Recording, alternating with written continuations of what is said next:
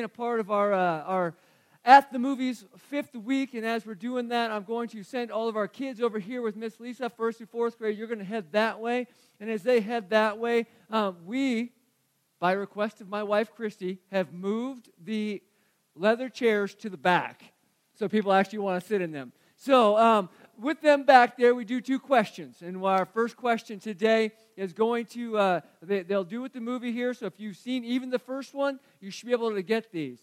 But The Incredibles, they have an alter ego name. What is their last name?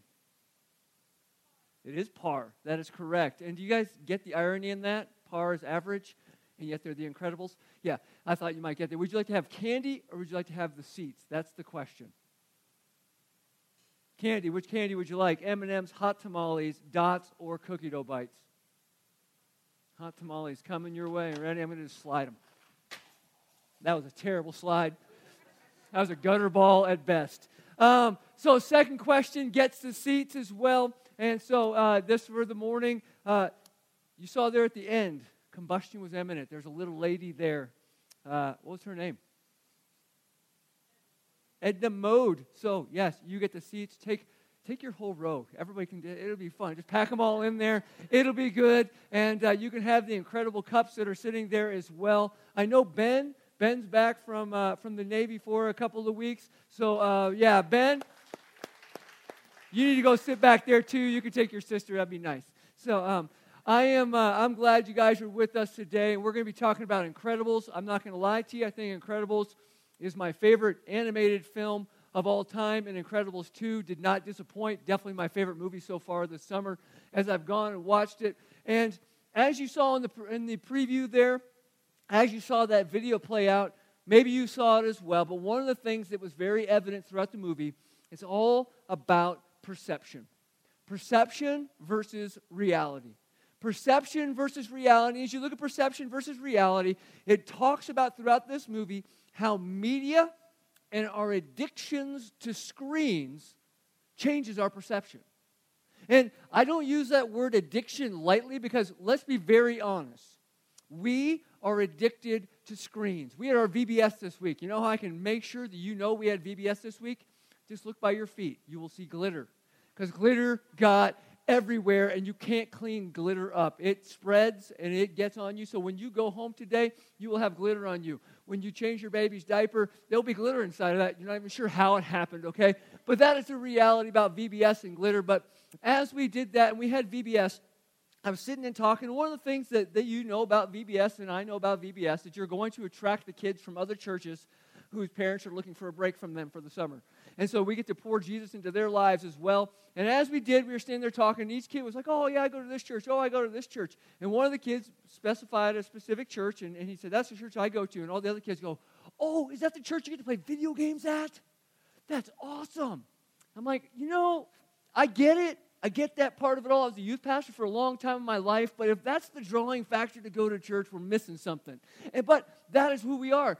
We had one of our little guys, Levi was here, and I needed to kind of give him something to focus his mind, and we just put an iPad in his lap. When you do that in a room full of other kids, everybody's like moth to a flame. Just suction right to the iPad. We are addicted to screens. As a matter of fact, as I was working on this message, I had my phone in my hand looking up definitions on dictionary.com. I had my iPad in my lap looking up the video stuff, and I had my computer over here typing things out as I was doing it. Screens are something we are locked into, and screens will help us with our perception. And here's what the thing is we saw in this movie, maybe you saw it in the preview. As the billionaire was trying to bring superheroes back into the sunlight, as he says, I want to change the perception that the community has of you. See, in the first Incredibles, if you've seen the first Incredibles, you know that they had an alter ego because they couldn't be in the light. They couldn't be out in front of everybody else. They couldn't be there because people didn't like superheroes. You know why they didn't like superheroes? Because of the way the media portrayed them. This isn't just some simple cartoon. As a matter of fact, when I saw the movie and I thought to myself, okay, this is a guy ripping the fact that screens dominate our presence as well as manipulate our thinking, we're watching it on a giant screen. And I thought to myself, man, this guy probably just sank himself in Hollywood doing this. But as we went through it all, we get to see so many different things in it all that perception is a powerful thing. And in the movie, they know it, and I believe that we know the perception's a powerful thing. So powerful, I believe it can affect our everything. It can affect the way we think, and it can affect the way we act. I mean, have you ever seen the TV show on Nat Geo, Brain Games? When they do all the different things about the way perception changes it, and they always bring in the magician to say, this is where you might think is reality, and this is actual reality. But perception changes those things. You know, I started looking up quotes about perception, and you have some that are way out there, and some that are pretty conservative, but all of them tied together. The fact that perception will alter what we think is reality. Here's some of the quotes said. Perception creates reality or creates a false reality. Marcus Aurelius, Roman emperor and philosopher, said, everything we hear is an opinion, not fact. Everything we see is a perspective, not the truth. Or there's a quote of, our lives are mostly affected by the way we think things are, not the way things are. The last one I liked was this. The brain does not create reality, it creates ideas about reality, most of which are inaccurate. There's power in perception. It will change the way we think, it will change the way we act. Our perception usually shapes our beliefs and our actions. And what are the things that are feeding our perception? What are the things that are causing our perception to distort our reality? See, the idea of this billionaire in The Incredibles here, the idea of the billionaire was to change the perception for the good. He wanted the Incredibles, he wanted the supers to be up front again. He wanted people to enjoy them and not hate them. Now, if you've seen the movie, you also know that the bad guy does the same thing, but to the flip side. He wants to destroy them with perception. And so we see these two battling things in our lives, and see, so many of our actions and so many of the things that we do are determined by our perception, the way we see things to be. Our perception of events, our perception of words, our perception of actions, our perceptions of people. They're shaped by what we see, by what we hear, our senses. I mean, the definition of perception, it's this idea of being aware through your senses. But can I ask you this? How often are you fully aware through your senses and they're right? And how often are they wrong? Yet a perception guides us, it directs us, it points us in the direction of what we should think or what we think is real. And as we look at that, let's just put this statement in perspective. Well, I thought VBS was a good event. And you say that out loud, and then one person has one little comment that they didn't like about it, and then instead of hearing all the positive things, you only hear that one negative thing. Or you hear that, well, I thought they liked me, but that one little thing that they said on whatever social media site that is pointed us in the direction that didn't seem to be the case. It's easy to let our perceptions become a reality. And that's why both the good guy and the bad guy in this movie use media to change the audiences. And the reason why they want to do that, and the reason why they can do it, is because people are obsessed with screens. As a matter of fact, the bad guy's name is the screen slaver. He enslaves people with the screen. He uses it, and you saw it kind of start doing that epileptic seizure kind of thing. They actually told people with epilepsy not to come into the movie because it was such a powerful thing. But he has this 2-minute monologue in the middle of the movie. And if you know me, when I go to the movies, I try and write down notes. Could not write it all down. Couldn't find anybody else who did either and put it online. So I did get some of the points. These are some of the things that he talks about in that monologue about our addiction to screens. He said we're obsessed with screens. Our perceptions of those screens are greater than the reality. Screens make us passive participants in our own lives. I thought, wow, that's exactly it. Addiction to screen encourages passivity and complacency, which turns us into mindless slaves to mass media. Let's be honest. We live in a society of mindless consumers who have lost all sense of what is real. And it's our own fault. It's our own doing. There's a phrase that they also say is, you're no longer in control, I am. When we're mindless, when we're slaves to that, that's exactly it. We're in control of whatever they want to do. I have many friends who've worked in the news industry, that have worked in media, and all of them have said the same thing that they hate most about the media, is that they'll go and they'll film a story. In the process of filming that story, they'll say, okay, this is the story we have. They'll go to the editing room floor, and in that editing room, they'll cut to make the story that you want to hear, or they want you to hear. And that's the reality in newspapers. It's the reality on TV. It's what we soak in. And that's why some people really like Fox News and some people really like CNN. And generally, they don't cross paths. You know why? Because they can tell the same story in two different ways. And generally, somewhere in the middle, you'll find the truth. But that's the problem, is that we don't want to look anywhere in the middle. We let our perceptions and our feelings determine the truth instead of let the truth determine the truth. You know why that is? Well, Jesus, when he's talking to the Pharisees, he's talking to the Pharisees and he calls them out. And in John chapter 8, verse 44, if you want to flip over to him, he's talking about the father of lies, the father of distortion, the father of twisted perception. And this is what he says: you are of your father, the devil, and you want to carry out your father's desires. He was a murderer from the beginning and does not stand in the truth, because there is no truth in him. When he tells a lie, he speaks from his own nature, because he is a liar and the father of all lies. See, God is love. We can go on and on and on about talking about God's love. Jesus, he is the way, he is the truth, he is the life. We can go on and on and on and talk about how he is the way, he is the truth, and he is the life. God, he has unfathomable goodness. He's pouring out his goodness and his grace and his love on us, and we can go on and on and on and talk about that for hours upon hours upon hours. But you know what we could do if we were going to talk about Satan? We could talk about how he's a father of lies, and that there are no limits to how low he will go, to how twisted he will get, and how much he will use the world's distortion to distort our thinking. You know, I started thinking about it. Just like a magician uses that ability to distort your perception to make you think that something happened that didn't really, Satan's better. He distorts us. I thought about this week.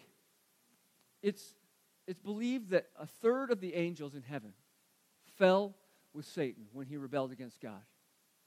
How did he get a third of the angels who saw God every day, who worshiped God every day, and I say day as if there was time in heaven, but you know what I'm trying to say. How did he convince a third of the angels to turn from God when they experienced God their entire existence? It's because he's that good. He's that good at twisting. He has switched this life from all about being the glory of God to being about the glory of me. He has switched my thinking about all of that. He's taking this on and he says, you know what? I'm going to use media and I'm going to use culture to change your perception of what is actually real. I'm not sure if you were with us back when we were in the book of Colossians before we started the At the Movie series, and we were in the book of Colossians. If I were to ask you, what was the theme of Colossians? We talked about it for 9 straight weeks. I'm going to give you the answer in case you forgot, but this is what it is. Christ at center changes everything. Christ at center changes everything. But that leads us to a question. What is at the center of your life? Or who is at the center of your life? What is it that we have right here? Now, we're in church, and the answer naturally should be Jesus, because we're in church, right? But what happens when you're outside of church and that natural answer isn't flowing in us to say, that is what we're supposed to have at center?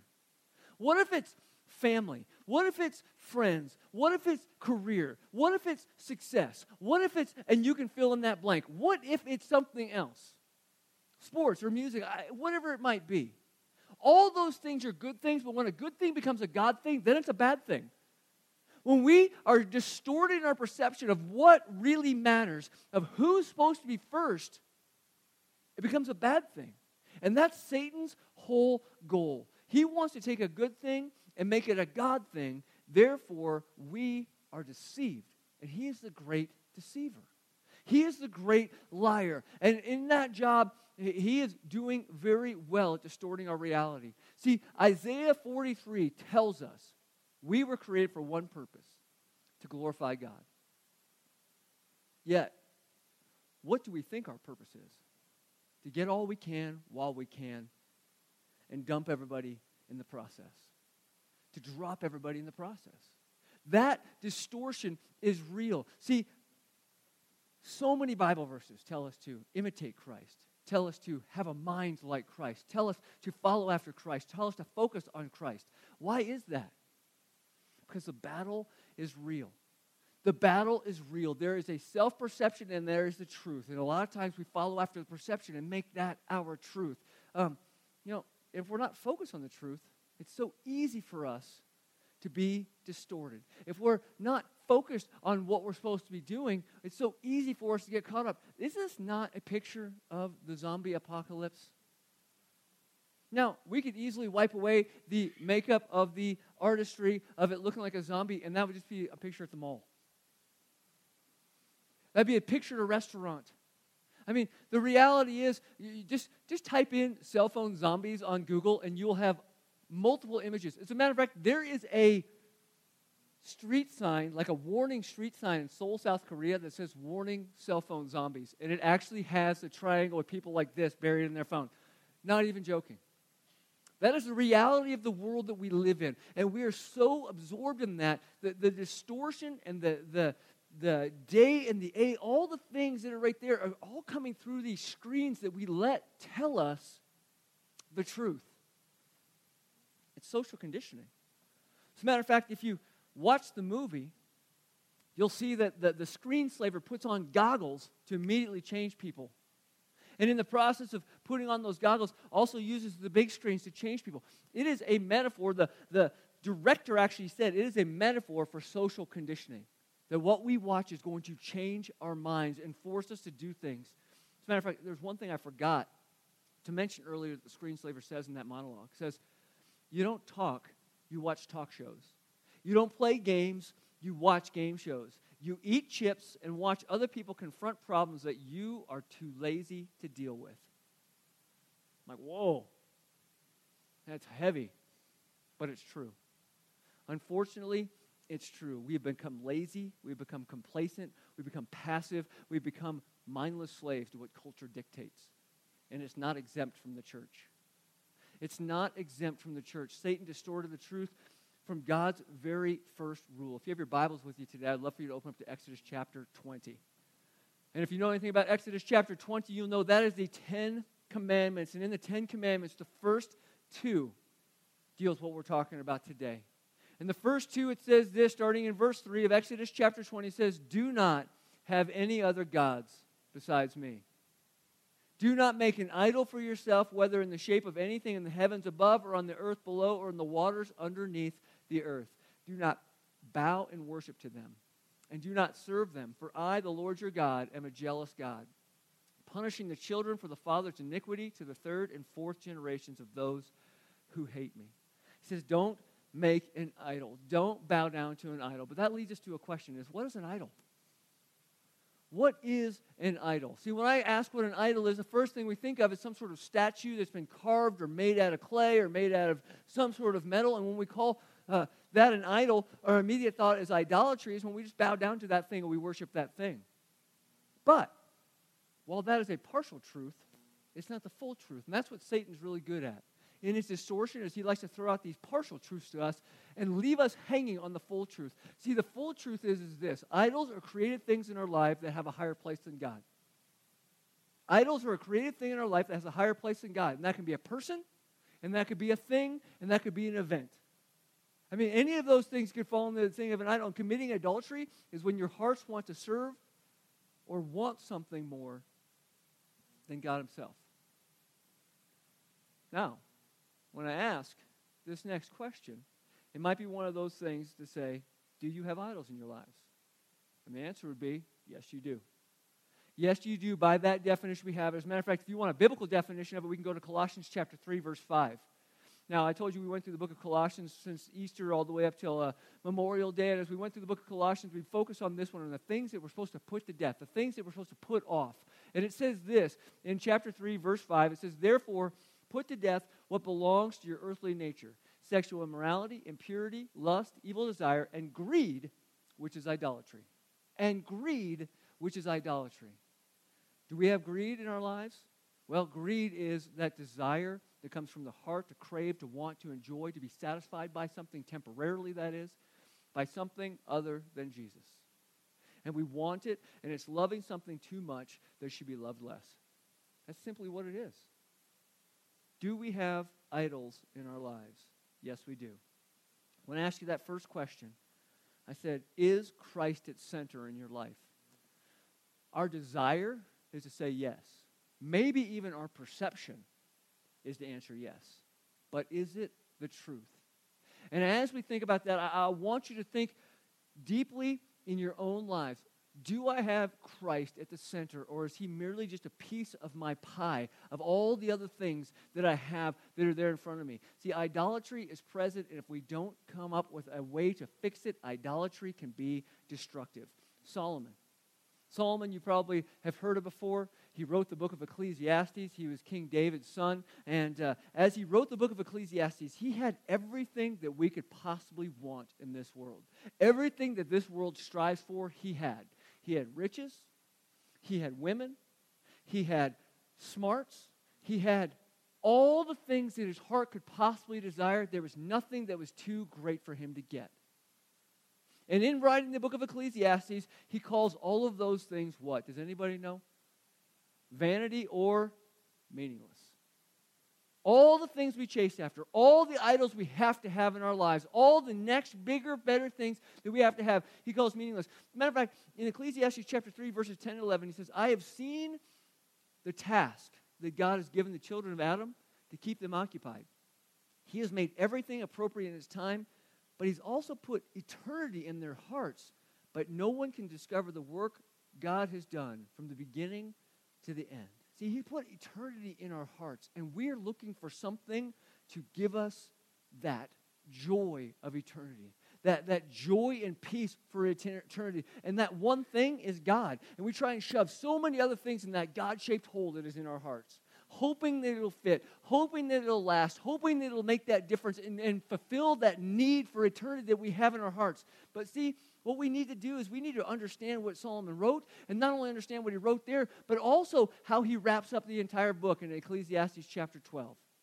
See, in Ecclesiastes chapter 12, he says, I've experienced it all, I've had it all, I've done it all, and this is the conclusion I've come to, that all of it is meaningless. So in that case, this is what we need to do. There's one thing that's worth living for, one thing worth serving. Fear God and keep his commandments. Fear God and keep his commandments. And what was number one and number two? Don't have any other gods beside me. And don't have idols in your life. Now, I don't know if God gave them to him in a specific order, that these are the most important down to the bottom, but I'm kind of guessing that it is. The most important two are to love God with all your heart, all your soul, all your mind, all your strength.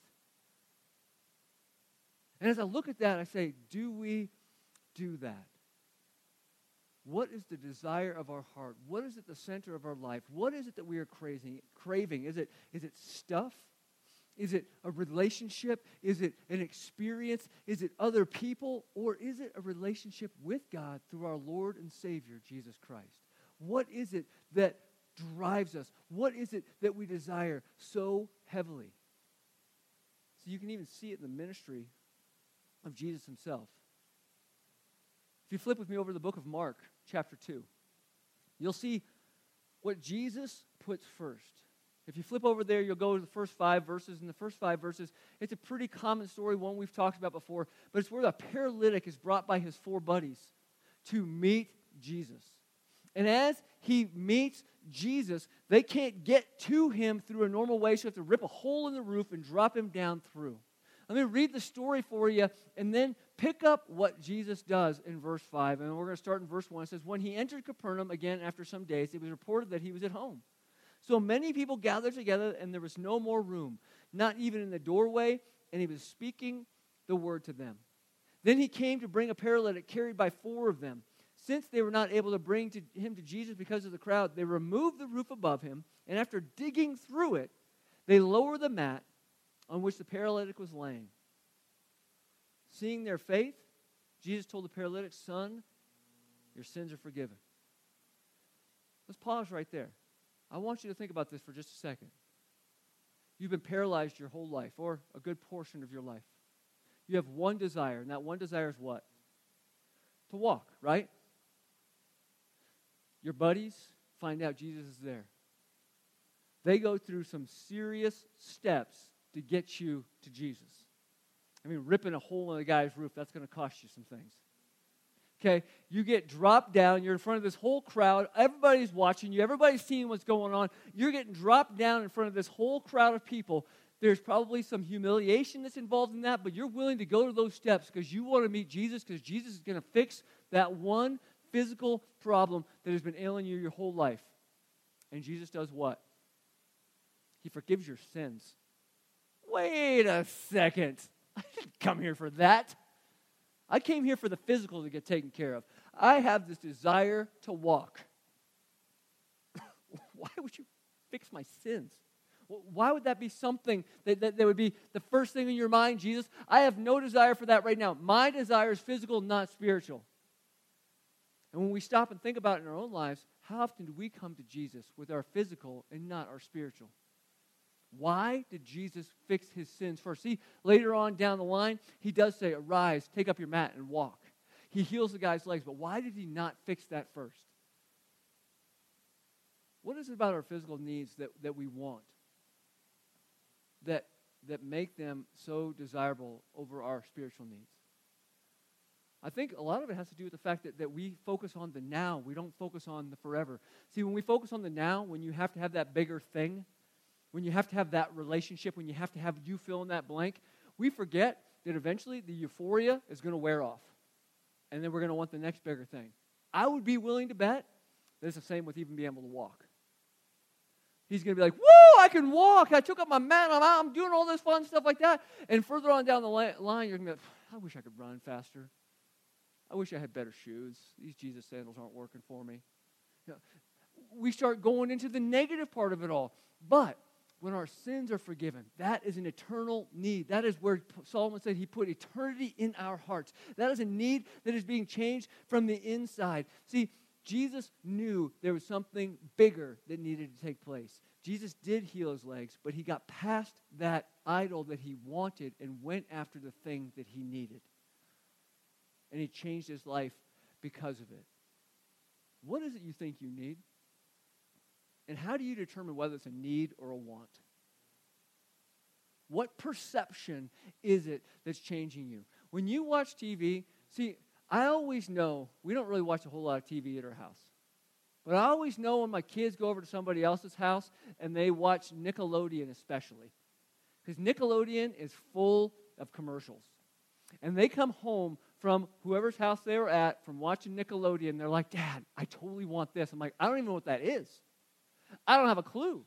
Why do you want it?" "Well, I saw it on TV, and the monster really roars, and the baby really cries and wets itself, and blah, blah, blah." And there's all of this stuff, and you're like, "Wait a second. Where did this want decide and this need turned into?" Well, the perception has been shaped by the screen. The same thing we even see throughout this movie. There are these idols. We say, "This is what I need." And we can go on and on and on all day long on all the different idols that are out there, but really I want to focus on four. And I mentioned to you a couple weeks ago when we were talking about one of the other movies. But there's four root idols that really draw everything else in together. And that is this. It is power, it is comfort, it is control, and it's approval. And when you stop and think about it, those are all good things. But when a good thing becomes a bad thing, when a good thing becomes a God thing, it becomes a bad thing. And when we look at those four things in our lives, how many of those four things are dictated through the screens we watch? The power we want to have? The drive that we have when we sit in front of our computers for so long, slaving over all the stuff like that? What about control? Do you want to have control in these different things? How much control do you have of your house over smartphones, with your smartphones? I was actually thinking it's getting warm in here, and I could pull up my phone right now, and I could change all the air conditions if I wanted to. I'm actually considering it. But the reality is, we have control over that. Comfort, man, the next greatest gadget. How lazy are we to have a smart TV?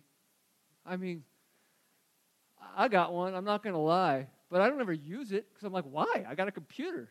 And somebody's like, oh, I can't believe I have a computer. How old school are you?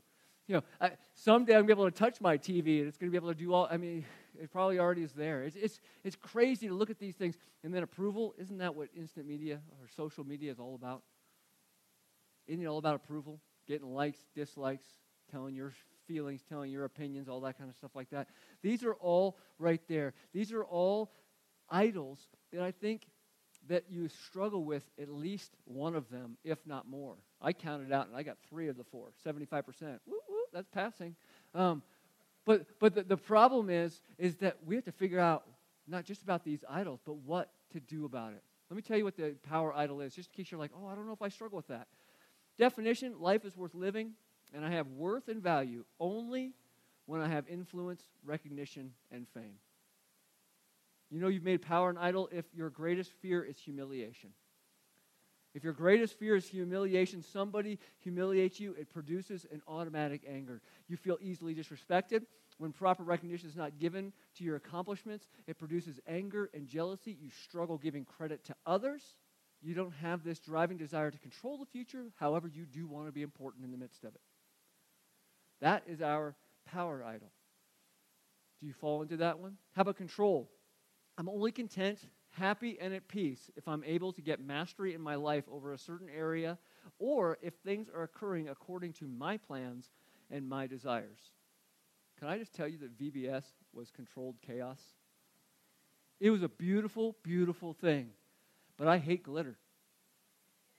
And it was everywhere. As a matter of fact, as I was putting chairs out this week, I'm like, are you serious? We didn't have a kid sit on the chairs, and there's glitter all over these things. And I'm sweeping it off, and I'm sweeping it on the floor, which doesn't come off the floor. And I was just like, I hate glitter. Next business meeting, banning glitter. All right, that is the reality of it all. But when we look at that kind of stuff, when we get into it, that didn't fall into my plans or my desires. But man, the kids had fun with that glitter. Even the boys. I'm like, you're a boy. You're supposed to be playing with glitter? Glitter's for girls. But they were loving it and putting their capes together and doing all the fun stuff. And I'm thinking to myself, no, this isn't how I planned it. And of course, the first thing when you know that control is an idol in your life is when things don't go as you planned. It produces fear and anger in your heart. You have a set schedule in your mind. And if it doesn't go according to that, man, it drives you nuts. 10 days from now, I'll be hanging out in Honduras. You know what I found out about Hispanic third world countries? They don't even know what a watch is. There's no timetable. It's event-driven, not time-driven. I am a time-driven person. At 9 o'clock, it's 9 o'clock, we're doing this thing. For them, the event starts when everybody gets there. Doesn't matter if it's 2 hours later. Doesn't matter how long it goes. To me, I'm like, boom, boom, boom, schedule, done. We're going to have to use this F word while we're down there. It's called flexibility. That's not a word I like, but because of control. Maybe control is your idol as well. What about comfort? The definition of comfort, I'm not content, at peace, or happy unless I experience a certain quality of life or a particular pleasure.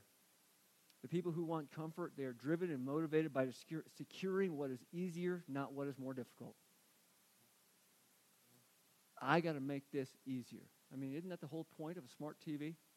Because you're supposed to make things easier so you don't have to have a third, fourth, fifth, sixth remote in your hand? Isn't that the point of it all? Avoiding stress and difficulty becomes a primary motivating factor in our lives. When it comes to our lives, instead of going like the paralytic did to Jesus, we go to things like food or videos or movies. Corey and I, we had a conversation, was it 2008 when the economy took its dump?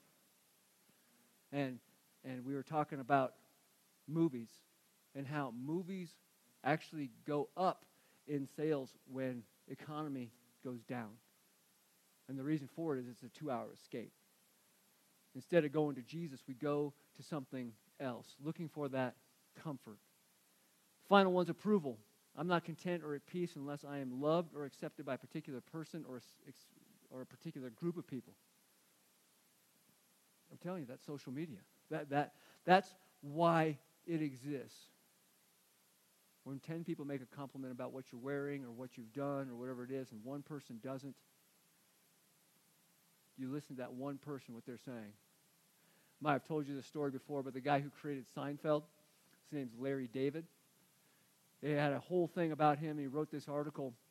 He was at a Mets game, and he got put up on the Jumbotron. Hey, thanks, Larry David, for making New York all that it is through Seinfeld and the other TV shows he's made and so on and so forth. And the whole crowd went crazy. So 70,000 people all around cheering. He's walking to his car in the parking lot, and he overhears one person say some negative things about the show that he's created. And all he could do, he said, was dwell, not on the 70,000 people giving him approval, but the one person giving him disapproval. That's a God in our lives. We want to have that. Power, control, comfort, approval. Which one of those have taken the place of God in your life? Which one of those are the things that you rely on? Which one of those things are you pursuing? Which one of those things are you bowing down to? Which one of those things are you serving? And which one of those things are you wanting more than the Lord Jesus Christ himself? I told you. 3 out of 4. I'm just being very open and honest with you. And the great thing is I even went through this. It's one thing to identify the idol in your heart. The day is a good day when we can recognize why we do what we do. But it's kind of like when we find dirt on us. It's great that we found dirt on us, but the next step is to do what? Wash it off, right? The next step is to get clean with it all. So it's a whole different story to stop worshiping that idol. We might recognize the idol, but how do we stop worshiping it? Because the Lord has been very clear to us. There should be no other gods besides him. There should be nothing that comes before him, nothing that we bow down to instead of him. So as the Spirit has revealed an idol to you in your heart, like that paralytic man, you got to do what you got to do. You got to go to Jesus. And I'm going to give you an opportunity today as we wrap up, as we close up today, as we've talked about prayer, is to go to Jesus, to ask him for strength, to ask him for direction, to give you the truth, because he is the truth, to point you in that direction, to wipe away all the filters that we have, to wipe away all the distortions that Satan's put between us and him, and say, that is the truth, that is what I want, how do I get it? And allow him to reveal that to you. We're going to close in prayer. I'm going to ask Jeremy to come up and sing one last song, and as we do that, you can stay seated, you can stand up and sing with us, or maybe you can just pray and say, God, I am struggling with power. I'm a power-hungry fool that wants it this way. I'm struggling with control. Generally, those two go hand in hand. Anybody figure out which one I'm not? No, don't worry about it. Maybe it's comfort. Maybe it's I can't do it because it's going to take me out of my comfort zone. Maybe it's approval. What is it you're struggling with it? How can God clarify and clear up the way you are? Let's pray together, and I'd ask you to continue to pray that as we move forward. God, thank you so much for today and the way that you work in our lives, the way that you change us, the way that you reveal things to us. And God, one of the things we understand about being in the midst of revealed to is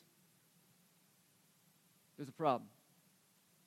But just like the check engine on your car, we can continue to drive if we so choose, or we can get it diagnosed and get it fixed. God, you have revealed it to us. The check engine light is on. But God, what do we do about getting it fixed? We come to you this morning to guide us and direct us, to give us the truth, to give us the way to go. We pray it all in your name today, Lord. Amen.